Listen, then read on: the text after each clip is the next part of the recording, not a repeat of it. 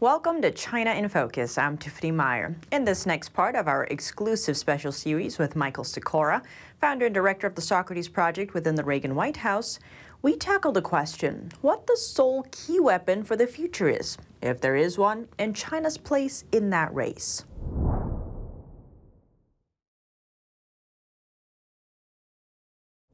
Mike, thank you so much for joining us. Great to have you back. It's always a pleasure to be here.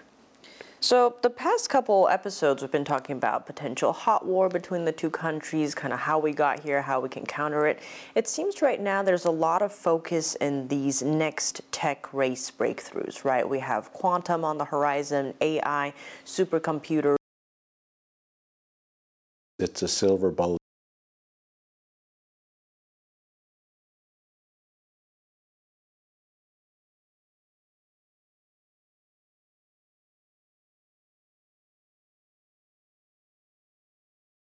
Be satisfied, and you focus on them, and everything on the edges just doesn't matter. Forget about it. Bang for the buck, sort of a thing. But that sort of thinking is so pervasive in the United States at all levels of decision making, in all military, economic, well, basically all sectors of the U.S. economic and military competitiveness ecosystem. Okay. But that runs counter to how Chinese operates. So Americans take the silver bullet approach in the case of military hot war with China. In contrast, China doesn't do that. They're looking holistically at everything. So if we look at the silver bullet approach, the latest silver bullets are quantum, AI, what have you, okay? We've tried the silver bullet approach so many times. Back in the 2001-2002 timeframe, which we were involved with, everybody throughout the military knew that UAVs, and they would state this, the admirals and the generals, UAVs are going to be the centerpiece of all our military strategies. And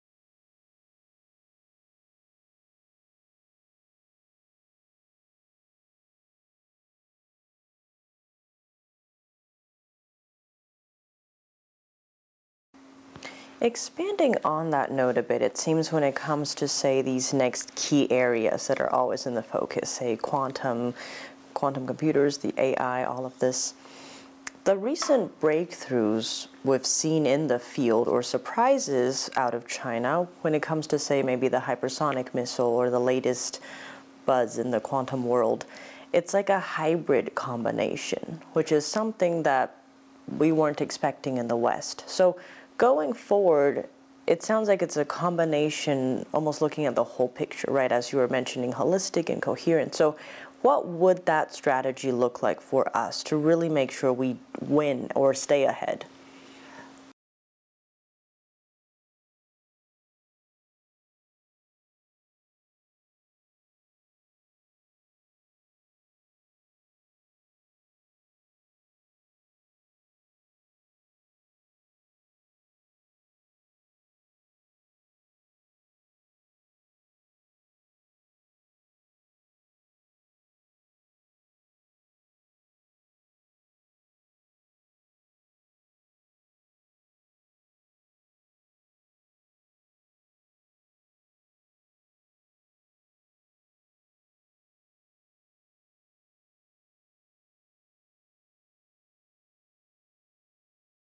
Oh, you can see all the opportunities and constraints and say, you know what?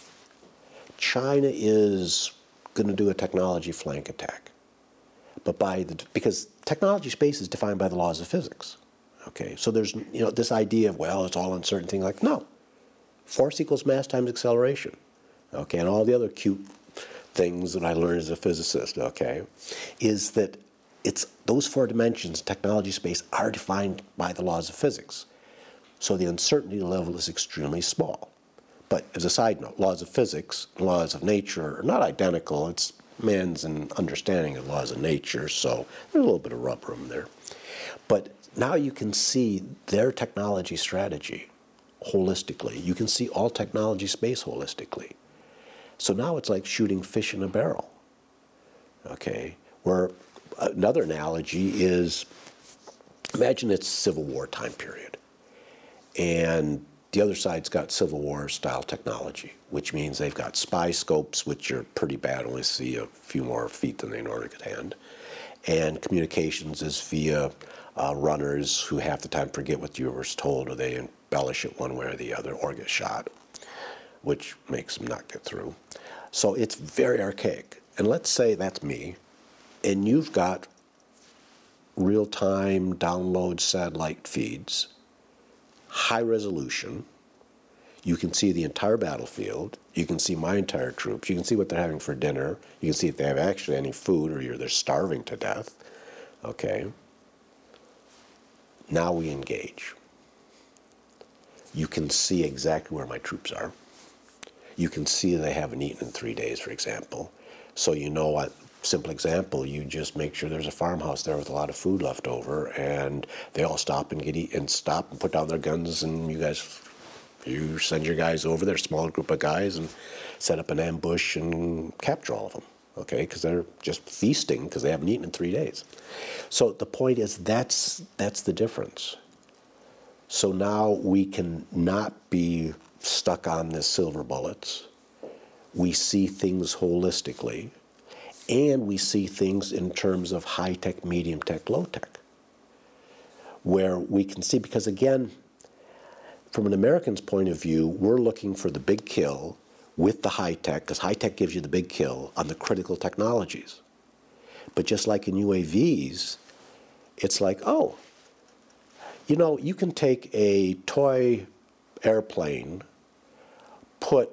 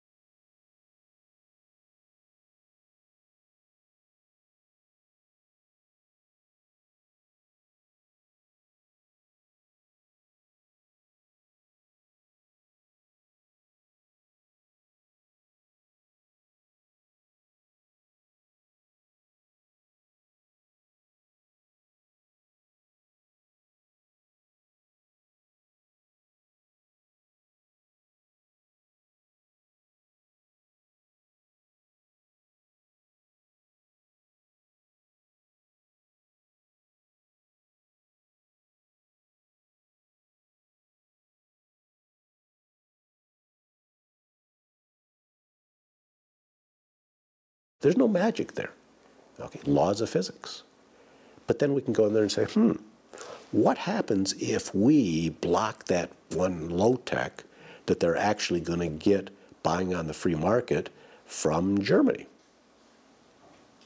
That's classified.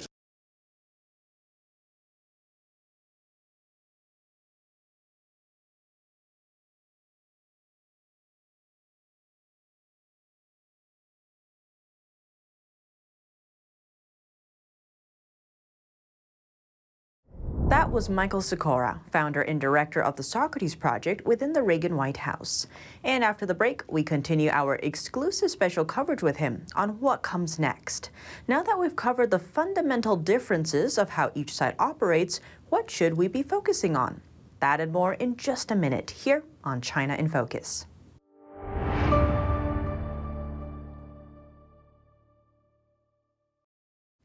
Welcome back to China in Focus. I'm Tiffany Meyer. We continue our exclusive special coverage with Michael Sikora, founder and director of the Socrates Project within the Reagan White House, on what comes next. Now that we've covered the fundamental differences in how each side operates, what should we be focusing on?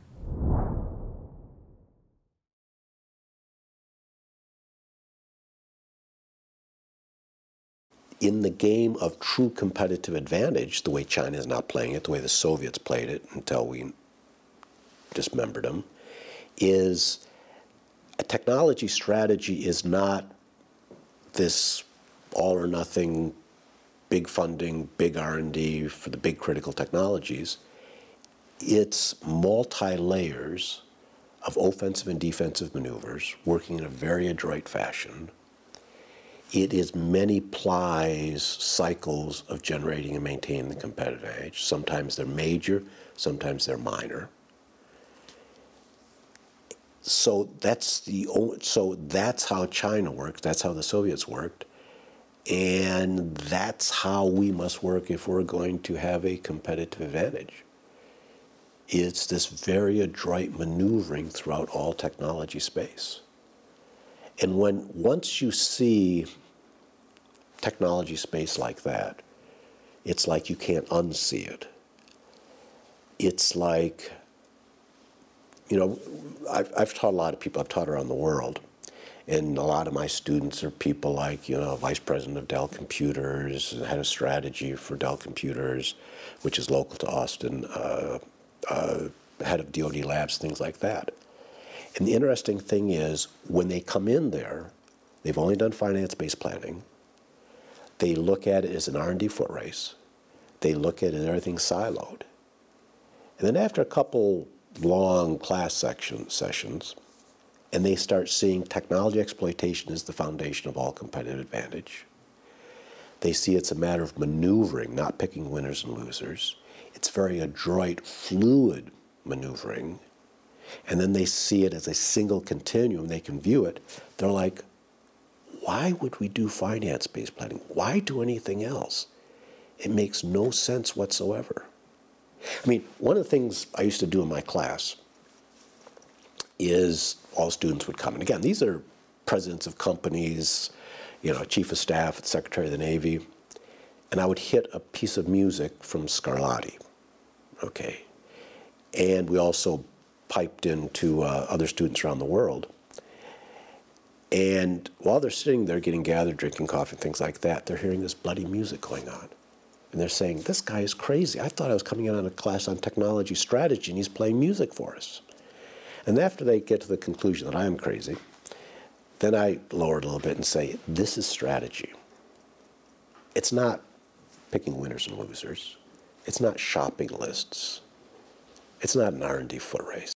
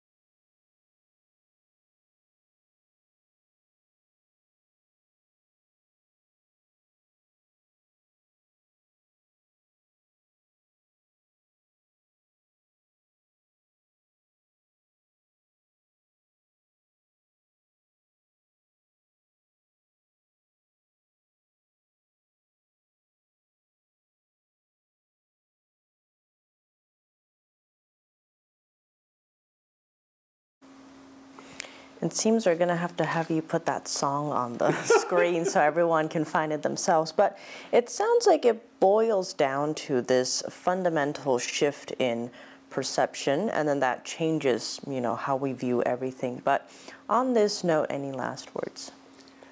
One last word very quickly is understanding all of this is like reading philosophy, okay? We're used to mechanics, cookbook. Harvard Business Review is a trick of the month club, okay? Here's a little trick you can do, here's a little trick you can do, and this will give you some competitive edge sometime, someday. To understand the shift between finance and technology-based planning, to understand how China actually operates in this very fluid manner with their national technology strategy, what you must do is radically shift how you view the world of competition, and then once you make that shift, everything becomes very, very clear. Well, Mike, thank you so much for joining us. Thank you very much. That was Michael Sikora, founder and director of the Socrates Project within the Reagan White House.